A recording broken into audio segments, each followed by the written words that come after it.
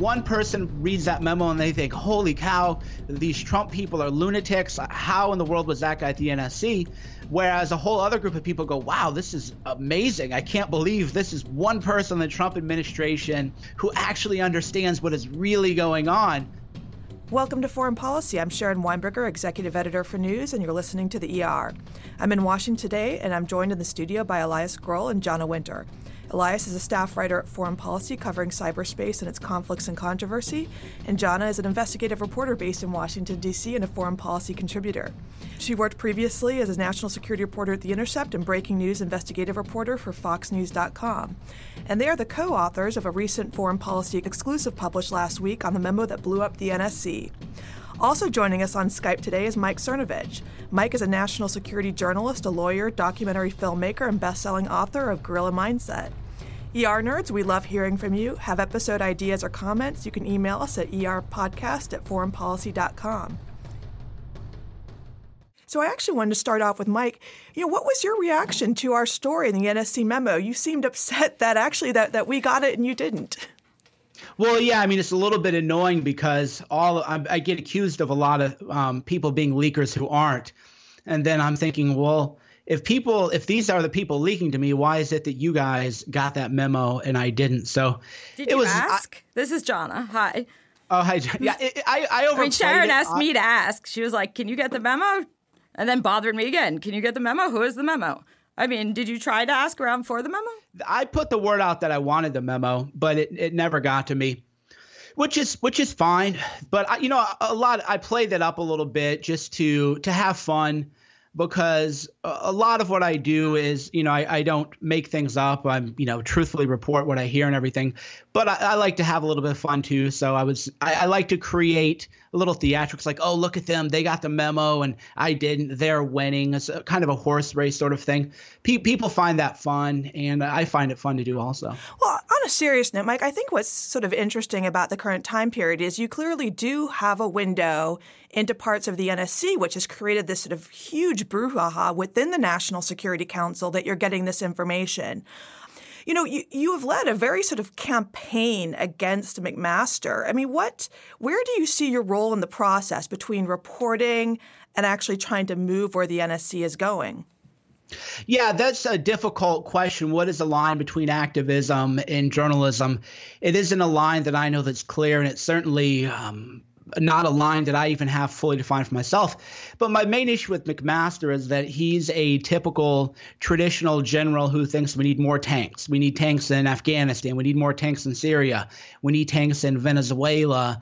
So I view it as my job to not have another war in America. So in that sense, I am an activist, and I am trying to push back against the pro-war elements within the NSC and the administration generally. And do you feel that the people who are talking to you, meaning your sources, is that their motivation as well? It's an interesting thing, because I'd never done, the kind of reporting that I've been doing recently. And what you find out are that there's this mythos about what is a source, and you read the newspaper and sources tell you this. And you realize a source is just a human being. Sometimes they're telling you things that you might think is BS. In fact, I've been given stuff that I knew was BS and I didn't run it. And other times, one time I remember I had a conversation. I go, look, who are you trying to get fired? Because this wasn't necessarily one of the McMaster things, but sometimes you can tell that people are trying to move pieces on the chessboard, and then that's all the source is, another human being with their own interests and their own agendas, and then you trying to figure out what is true and what isn't true, and are you being played, and are you merely being a stenographer, or are you doing actual analysis? It's tricky. There's more. I like to make fun of the fake news media and whatnot, but it's a lot harder than people on the outside might suspect. That's interesting. I mean, let's talk about the memo itself, because it's interesting because people's reaction to it is so much guided by what they think of it. I mean, some people on Twitter sort of embrace it as everything it's saying is true, or people just say, it's just proof of the craziness that's going on. Proof of whatever you want it to be. So, I mean, John, why don't you talk about that a little bit, sort of the reaction to it? I think I've never seen such opposite reaction about the same thing. This is everything I told you about. The administration's super crazy. Here's evidence of it. Or here's evidence of anything of why bankers are out to get us, why transgender bathrooms are bad. Or this is a really well put together memo that's hidden, underneath a lot of crazy about Trump not being able to get his comm strategy together and being under attack by everyone. I think there's also the element, of course, about you, Mike, where, the specter of who you're talking to and what's being said has, according to my sources, apparently taken over like a lot of McMaster's day. And so the question is, is that really, no offense, respectfully, like, is that what McMaster should be doing all day, thinking about you? I don't know. I'm going to say no again, with respectfully, no. So I think some people found this as evidence of McMaster not being focused on the right thing. I mean, there was a lot to read in this memo, and in 3,500 words, you could basically take one sentence and it'll prove everything you've ever wanted in life and hope to prove about this administration. Yeah, that's kind of one of my talking points is, why does McMaster care so much about me? This guy needs to have other priorities. The flip side to that is I'm very good at what I do in terms of, psychological warfare and everything like that. And I'm very good at getting people like McMaster interested in me. Again, Chuck Todd is reading my tweet to McMaster on Meet the Press. That's a really kind of like weird thing. Chuck Todd's tweet about the memo was like extreme. Yeah, and the memo was a powerful thing, and that's why I was so glad to see the memo released in full, because you're right. We're living in what Scott Adams calls, two movies. One person reads that memo and they think, holy cow, these Trump people are lunatics. How in the world was that guy at the NSC?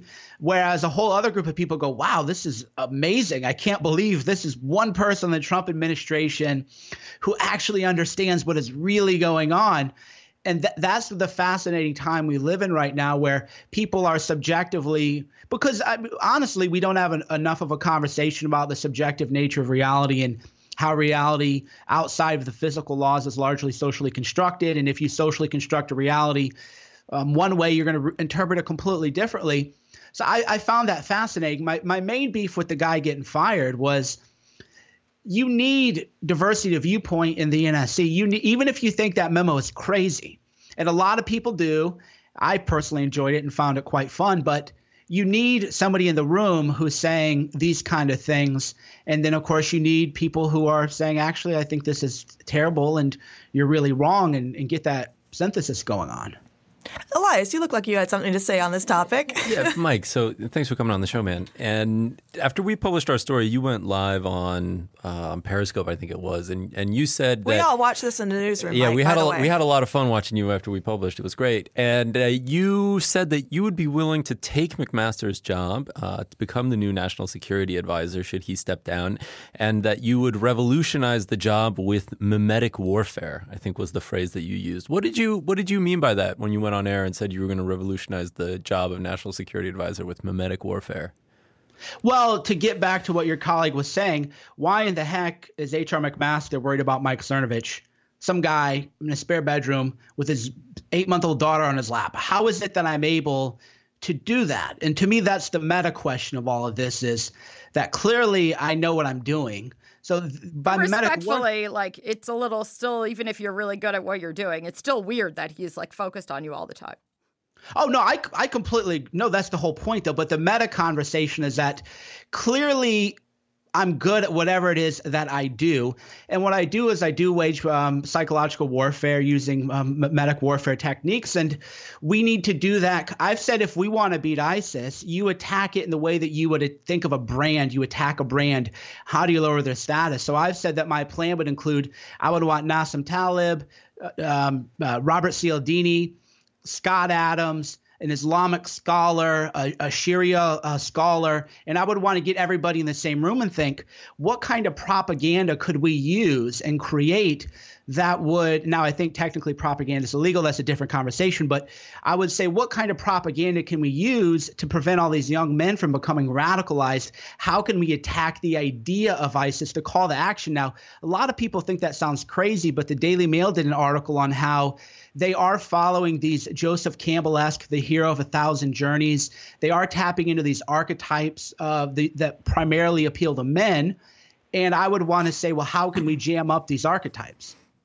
Well, let's let's talk then about the role. I mean, Trump keeps saying that McMaster has his support, that he's a friend. I mean, where do you think Trump comes down in all this? I mean, why is McMaster still the national security advisor? Oh, McMaster's definitely safe. There's no question For how about long? that. You do think that he's safe for the whatever the long haul is in this administration, maybe 6 more weeks? Well, yeah, I mean, Mooch was safe. I tweeted out anybody who thinks Mooch isn't safe is a moron. And then he's 3 days later fired. And it was 100% true that when I tweeted that was true. So, of course, but I think isn't that what everything is now? Yeah. Right. It's a wild time. So McMaster's safe because General Kelly has his back, and you can't show weakness. So if McMaster were removed, then it would add to the mythos and the legend of me and people like me. So you don't want to encourage that. I think he's safe at least for a couple more months. But if your goal is Jada, sorry to keep jumping in. If your goal is to put this pressure on McMaster, then don't you feel it's sort of self-defeating in nature if he's not going to be pulled, because then it would make it look like you had won? Like, do you know what I'm saying? The purge ended. McMaster had a big purge plan, and General Kelly said, this is over. I don't know what kind of warpath you're on, but you got to quit firing everybody who's been pro-Trump for a long time. So the purge definitely ended. So it was a stalemate for sure. And you had reported that the purge had been ended, or at least had been a moratorium on the purge. Mm-hmm. So that's a definite positive. It was so McMaster is safe, I think, at least for a couple months. I think he'll try to do the purge again. So how long will the purge end? I don't know. But now people know that there will be a reaction from other sources if people who are perceived as being pro-Trump are purged from the NSC. How many allies do you think you have left on the NSC right now? Ooh, good question. I don't know that I have any, actually. Really? Yeah, I don't think I ever had allies on the NSC. There, a lot of my sources actually that I got the information from weren't on the NSC. So a couple people have gotten framed for being my sources, which is like a tricky situation, because if I go, oh, they're not my sources, well, that's exactly what you would say if they weren't your sources. But a lot of stuff that I get is pass through, I call it. So I don't even know the names of the people because I'm usually getting stuff from an intermediary, and I prefer it that way myself. Mm-hmm. Well, let's talk. I mean, it seems like so much, whether it's the memo or what's going on in the NSC, it is sort of the way these are being played out on social media. Let's talk about Charlottesville for a second, where there was a lot of pressure and a lot of criticism on President Trump over the weekend for not coming out and specifically criticizing the KKK or neo-Nazis that he did today in his speech. I mean, what was your reaction to both the conflict over the weekend and then to Trump's remarks today? Yeah, I certainly viewed what happened in Charlottesville as being an act of domestic terrorism, which I always anticipated was going to happen. There have been these melee battles, the battle for Berkeley. I'd anticipated radicalization by the far left and by the far right for a while. Trump's statement on Saturday, he'd called out both sides. The problem is, from Trump's perspective, he's disavowed these David Duke people forever. But the only way David Duke can be relevant is by saying he's a Trump supporter. So how many, I think I counted one time it's like 22 times Trump had disavowed David Duke and the KKK and all these guys. So if you're doing this comm strategy, you're going to say, well, are you going to let these people be pinned on you again when you completely had nothing to do with it? That's challenging. But the critique is that you think white supremacists had nothing to do with what happened at Charlottesville? Oh, no, that was domestic terrorism. So why couldn't he just come out and say it? It doesn't really matter, I think. How many times, if he said it 22 times, he mentioned David Duke or whatever.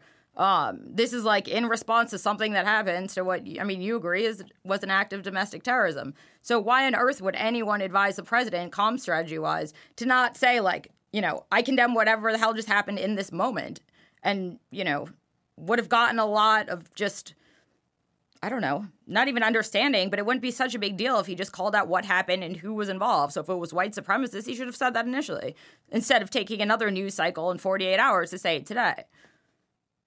Well, and that's the critique. And the critique is that he said it today. And now people are saying, well, he should have said it soon enough, and he didn't take questions after. There's never, I don't see Trump ever making a statement no matter what he says, where people go, wow. I mean, he opened a federal investigation. There is now a federal civil rights investigation to all this stuff. And that's getting buried by the fact that, well, he should have taken more questions or he should have done this. It's like, for crying out loud, the feds are going to be all up in the white supremacists' mess. And this is very serious. People are going to go to prison for this kind of stuff. But that's the buried lead now. If it were Obama, they would say, well, Obama opens federal civil rights investigation into white supremacy groups. This is great. I'm glad that he did. He's taken a stand. When Trump does that, they go, well, let's pretend that didn't happen. Let's just talk about how he didn't do it soon enough or punctuational enough. So it's a tough thing. That's not entirely true, though. I mean, just as backstory, like, I used to cover mass shootings for more than a decade. And every single time there was one under Obama, he would come out and say, our prayers are with you or something like that. It doesn't matter how much he talked about gun reform. It doesn't matter how much the NRA came out. Like, his message was always, people still gave him a lot of grief because he came out with hopes and prayers business every single time and nothing happened. So just as perspective, other administrations also get a lot of crap after these kind of events. Oh, for sure. It's no easy thing. Obama got it bad from the right-wing media. Nothing he did was ever good enough. Things were spun out of his control. If the guy even claimed that the call to prayer was a beautiful thing, then that's proof that it's a nasty world out there, 100%. And that's why people are getting radicalized, and everybody needs to call out all the political violence and from Antifa, from the white supremacist thing. But the needle, the thread for anybody is that everybody's looking for you to slip up, especially if you're Trump. So it's a big challenge. It's a high-profile position. It's president. So, there's going to be eyes on you. Yeah, I'm not defending necessarily Trump's statement on Saturday. I would have worded it differently if I were him. And I would call out a lot of people on the right, for example, are upset that Trump has never called out the Antifa kind of stuff, the Battle for Berkeley kind of stuff, the left wing thing. And then a lot of people would bring up, Micah Johnson when he, shoots police officers. Nobody's saying Obama was just one of your supporters. No, the big difference between Trump and Obama is that whenever some scumbag that Trump has disavowed does something, the media goes, well, this is one of your supporters. But we didn't see that happen with the mainstream media when Obama's supporters would do lunacy. And, of course, the Scalise shooting was a departure, and that Bernie Sanders actually had to disavow that from his supporter. That story kind of died pretty quickly, too. So, again, the issue is that we need to hold everybody. I think that got play. I think Bernie coming out so soon after got a lot of play. And I think it was surprising and newsworthy. Oh, no, it was great. But then the news cycle died. We're not hearing about the Scalise shooting anymore.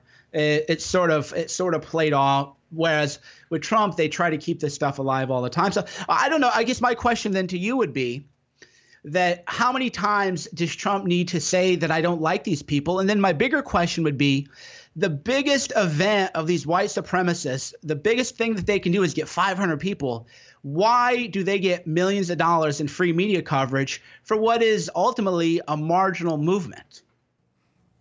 That's a good question. That's not the worst question. Elias, have you got some input in that? I don't have any input on that one, no. I'm curious. We can definitely address this issue. One thing I'm curious to hear from you, though, Mike, is how you assess the position of Bannon in the White House at this point. What we're really talking about right now is this conflict between this sort of the more traditionalists, the professionals, if you will, and then the upstarts, if you want to call them that, the Bannons of the world, who seem to be more aligned with perhaps your worldview. And I'm curious now what you think of Bannon's position in the White House. There's some people leaking against Bannon now to try to generate momentum for Bannon's firing. Oh, yeah. The knives have always been out for Bannon. Kushner doesn't like him, but always viewed him as a threat. Gary Cohn, Dina Powell. Bannon has been laying very, very low, especially when all those magazine covers are coming out saying he was actually, the genius. In terms of mimetic warfare, even though maybe this wasn't intentional, but if I wanted to get rid of Bannon, I would have done exactly what a lot of media outlets were doing, which is to say Bannon is actually the brains behind Trump. Trump can't think without Bannon. That's genius mimetic warfare, and that drove a wedge. So Bannon is pretty much laying low, and on any given day he could be out. On any given day he could stay. It's like that in the White House. But I would say McMaster right now is, at least for if I had to bet within the next 2 months, I would say Bannon and McMaster are both in. But if I had to ask who is safer, I would say McMaster is actually safer. I mean, I think this goes to the issue of the question that you were posing us as to how much Trump has to denounce these people in order for that denunciation to actually be taken seriously. A lot of people in Washington talk about these communications problems as actually masking what's actually a more substantive policy-related dispute. And I think that that's what a lot of people are getting at when they're asking these questions of the White House is, they're looking at folks like Bannon, his presence in the White House. And as much as Trump denounces these kinds of actions, they still look to the personnel around the president and they say, look, these are people who have made common cause with, if not these groups, at least some of these strains of thought. And then why should we take this denunciation seriously? And just as a side, isn't that what the point of the memo was to begin with? It's saying, like, no matter what he does, like when he comes out and says something, no one believes anything that happens. And no matter what he says, which is going to be true of any president, you're going to get a lot of things flung from either side. But it seems so divided in this case. What do you do now? That's a good question. But Mike, I guess what I find so interesting about your views is you've come out as very much sort of anti-war. I mean, you were anti the Syria airstrikes. That's your main criticism of McMaster, is you're saying he's, in favor of more tanks, more military intervention. But yet, if we look at the trajectory of the Trump administration so far, we did have the airstrikes in Syria. We don't have movement yet on Afghanistan. The U.S.-supported war in Yemen appears to be going strong. There has been new numbers coming out saying that, under Trump, there have been more drone strikes, more strikes in general. How do you feel, the Trump administration has done to date in terms of your views on that? And the $350 billion weapons deal with Saudi Arabia. Yeah. Certainly, yeah. Certainly a lot of my talking points from the primaries and in the election, a lot of those are gone. The way I look at it is there was a GOP debate where people were saying that we need to go to war with Russia because they invaded Turkey's airspace. But meanwhile, Turkey is a total dictatorship, a murderous regime. The journalists are being locked up there. You can't have a VPN in Turkey now, I think is their new rule. And they even came to America and beat up protesters, peaceful protesters. So the warmongering is the norm in America. The bombings and everything are the norm in America. And I certainly don't like it. I think it'd be a lot worse under Hillary Clinton than it would be under Trump. But all that stuff, yeah, I've called it all out. I definitely called out that arms deal with Saudi Arabia. The travel ban should have included Saudi Arabia. I have a lot of problems with the Trump's foreign policy position. You're associated with the alt-right. You have very anti-war views. In terms of your worldview, if you look at the war in Afghanistan or the U.S.-supported war in Yemen, are you for withdrawing from all of that? How do you see sort of the end game there? You said something interesting, which is that I'm associated with the alt-right, which is unfortunate because for over a year I've been saying I'm not alt-right. Those guys are different. They're about different things. Right. Okay. What are you about? Yeah. Well, no, but that's the broader point, though. And that's why I empathize with Trump's position, which is when the Nazi salute thing happened, I was like, this is insane. I can't believe this. And then they've been calling me a cuck ever since and everything. And so the idea, though, is that even though I've completely said, man, I have nothing to do with these people, once the people think that you are, then that's how it's always going to be associated. But you play to that extreme. Well, I swam in that water a year ago, and then I started to figure out that there were actually a lot of lunatics, and they weren't just cracking jokes. It wasn't the Dave Chappelle show where people are, trying to just be a little bit edgy. And I realized, so then I got out of it, and it's been about a year. But the flip side of that is I talk to everybody. I talk to the left. I talk to the lunatics on both sides. So why? Because we're radical. Well, I don't consider you guys the lunatics. I'm talking. Do we fall in that camp or not? Like which lunatics are we? Yes. Okay. Yeah. No, I'm talking about the real, the scumbag, dirtbag left kind of people. That sort of fracture. Where do you see yourself fitting into this debate then? There's going to be in 2020, there'll be a realistic third party push with people like Tulsi Gabbard. There's going to be a big middle. So what do you do with a guy or a gal or a transgender, or everybody else who says, well, I'm anti-interventionist. I'm anti-bailing out Wall Street. I think student loan debt is essentially indebted servitude of an entire generation of people stealing their hopes and dreams. But I'm also against politically correct culture and censoring people. You're starting to see people occupy that territory. Otherwise, left-wing people like Dave Rubin, Sam Harris, Jordan Peterson, they're starting to say, well, wait a minute, there's a different path between warmongering on both sides and hatred and identity politics. So you're going to see that fracture. Ultimately, I was for Occupy Wall Street before that became taken over, which in my view was taken over by the deep state because Wall Street must be protected at all costs. I'm a pro-Occupy Wall Street guy, against police misconduct, against the militarization of police misconduct. So these are a lot of kind of left-wing positions, or whatever that means now. So left and right is collapsing. And so I call myself a populist and a nationalist. Do you see yourself in the long term or even medium term as a journalist in this? Or do you think about running for office? Where do you see your role? It's a difficult question. I see myself as a media person because if you ever do want to run for office, you do need to have a media platform. And that was why Trump won, is he had his own media platforms. There's actually a great essay on this by Naval Ravikant called American Spring. And the future of elections are you'll have your own platforms to push out your own message, but you'll also be able to crowdfund donations, which Bernie did well. Trump did the media stuff well. So people break from the machines. In terms of running for office, I was going to, in the right race, I would run. But if Dana Rohrabacher had been Secretary of State, then I probably would have run in his district because it'd be a 10-way knife fight. And that's where somebody could come in. But I don't know. I mean, the journalism stuff is interesting to find out, what all is going on. But it is – and I think this is an issue journalists like you don't talk about enough. And I've had conversations with a lot of people. It's a lot harder than people think. To know, are you getting played? Are people feeding you bad information? Kidding. Yeah. Yeah. I mean, why do you think it took so long to get this damn story up? I mean, you're not helping us and you're not helping yourself in terms of the journalism cause here, though, because you seem like everything that you have said about, the journalism being harder than it looks and about trying to figure out motivations of your sources, which doesn't necessarily mean that what they're saying isn't true, but like, who are they trying to get fired and where does that fit in? Is this why this is accurate? I mean, everything you've said, like we go through when we're, looking at these stories, but the way that you come out on social media doesn't exactly show that you have these thoughts, which I kind of wish it would. I mean, we live in an era where nuance is kind of lost.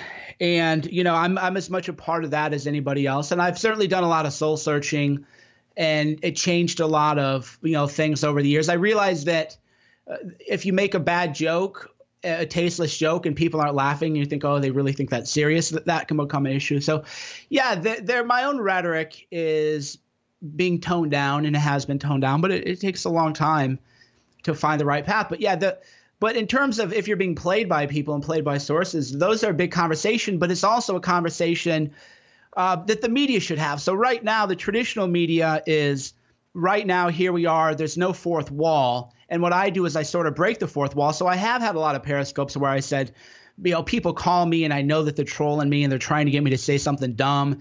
And I bet that they're going to get me to say something wrong and then screenshot it and send it around. So I have had those conversations a lot in various videos. So how do you think about this website you're running right now called McMasterleaks.com, in which you're putting out all kinds of unsubstantiated information about a man who you admittedly say, think that he should be pushed out of the administration for his views? You're saying journalism is hard and we need to work hard at it, but you're running a website that's just leveling these as far as we know, unfounded allegations against this person who you also say you're trying to cover? Through a secondary source.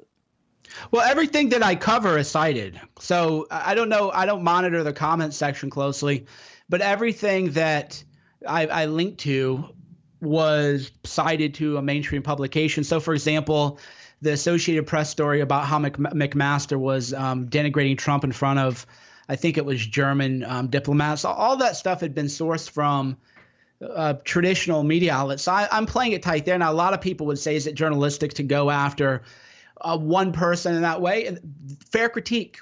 Yeah, fair critique that I think it's a more difficult difficult question to answer. I don't think it's clearly yes or clearly no, but it's definitely what, again, it goes to where's the line between activism? Where's the line between, breaking a story? So I always ask people, would you break a big story about somebody that you wanted to win the election? Would you break that story? And I think that's sort of the true test of journalism. Well, here, actually, I have a question on that. A lot of us have. Okay, so, you have very strong views about McMaster and his policies.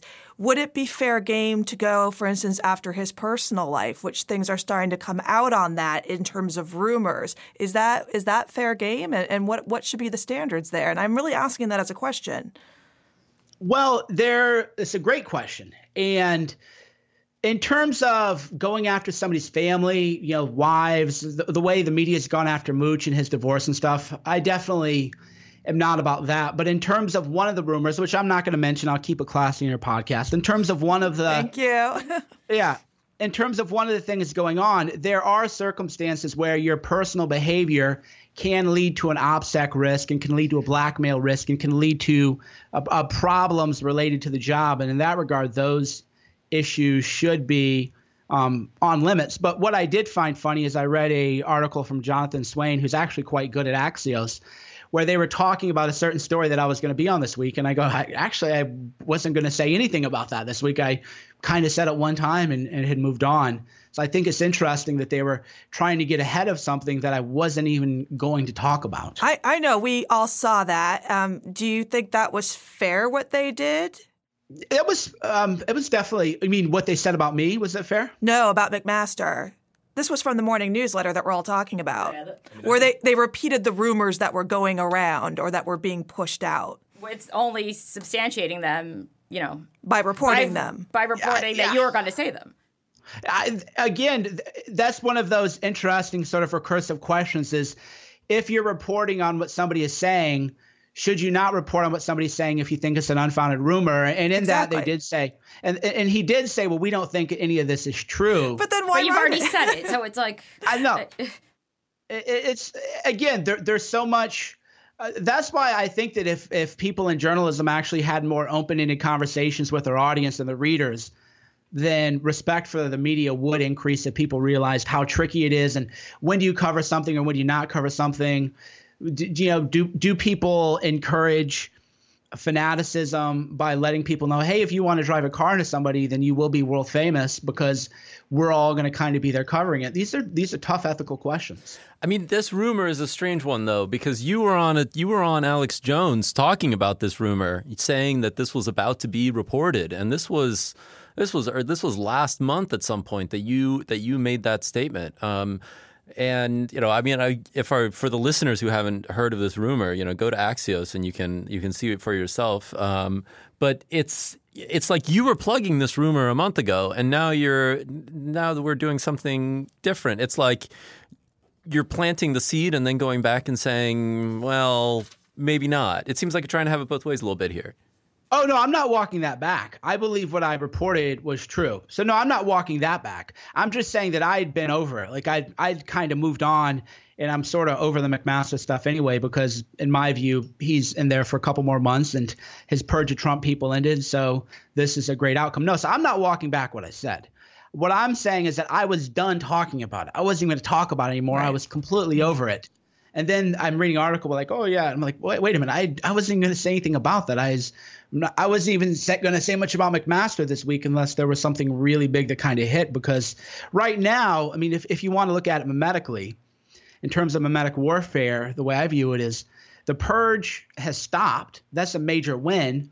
But in victory, you have to know when to stop. So if I just keep going after this guy and antagonizing him, nothing else is going to happen from it. So then I look impotent and ineffective. So because of that, you have to know when to retreat. And just say that was a good outcome and everybody should be happy. So does that mean you're done with McMaster for now? And if Who's so, next? Yeah. So two-part question. Are you done with McMaster and what is next? And is it really about McMaster then? Is it about protecting the sort of Trump loyalists that go back to the time of the campaign or transition, like the ones who were named that we also reported on who were going to be purged? It's about an American first foreign policy that doesn't involve us invading other countries. With McMaster, it is not anything personal. He really loves war. He loves the conventional war where you line up your tanks and you get your tanks blowing people up and we're dropping bombs on people and everything. He loves that kind of stuff. I think he is, for the most part, a good person, which is a difficult thing for me to do what I did. It wasn't that I wasn't conflicted. I think he is, like a lot of people, is a good person with really bad ideas that are going to have very bad outcomes for the American people and for people across the world. And I'm tired of people across the world being killed and bombed, and I'm tired of us selling weapons to Saudi Arabia. And we all know that was a Gary Cohen, Dina kind of thing too, and Jared Kushner supported it and everything. So I'm against all that. And in that regard, if you go to the journalist activist dichotomy, is I view it as journalism in that I am telling the truth. They are source stories. They are. I was the first person who was going to report on the big Saudi deal before I was on anybody's radar. I was like, I can't believe this is going to happen. And then sure enough, the Associated Press reported on it. So in that regard, I am a journalist because I'm telling what is happening using sources, but I am an activist in that I do have a certain agenda, and my agenda is to stop these interventionist wars. So then are you going after Jared next? I mean, I'm not recommending things. If that's what you're against. I mean, who's your next target? Yeah, I mean, you never get to Ivanka's off limits, obviously, but there are some interesting things in the pipeline about Jared with some real estate deals and everything else going on. So I'm definitely looking into Jared Kushner's real estate financing. Wow. So we should look out from that, some reporting from you on that. Yeah, it's very expensive to do these, right? Because I'm tracing the real estate deals, and you want to assess, well, how much was he paid? What were the deals? What were the mortgage values? What were similarly situated properties? Was he paid above market prices by anybody? Those are really expensive stories to do. Super complicated. Yeah. I mean, okay. Well, look, Mike, we would love to have you back on again to talk about journalism and ethics. That might be another good podcast. But thank you so much for joining us. I think this has been a really interesting conversation. Yeah, and thanks. Again, ER Nerds, we love hearing from you. So if you have episode ideas or comments, you can email us at erpodcast@foreignpolicy.com. Please join us next time. You've been listening to Foreign Policy's The ER Podcast. I'm Sharon Weinberger, and I've been your host. The program is produced by Katie Gardner and Brandon Martini. For more information about FP and to subscribe to the ER and our Global Thinkers and Backstory podcasts, please visit foreignpolicy.com, iTunes, Stitcher, or wherever you get your podcasts. Thank you very much for joining us.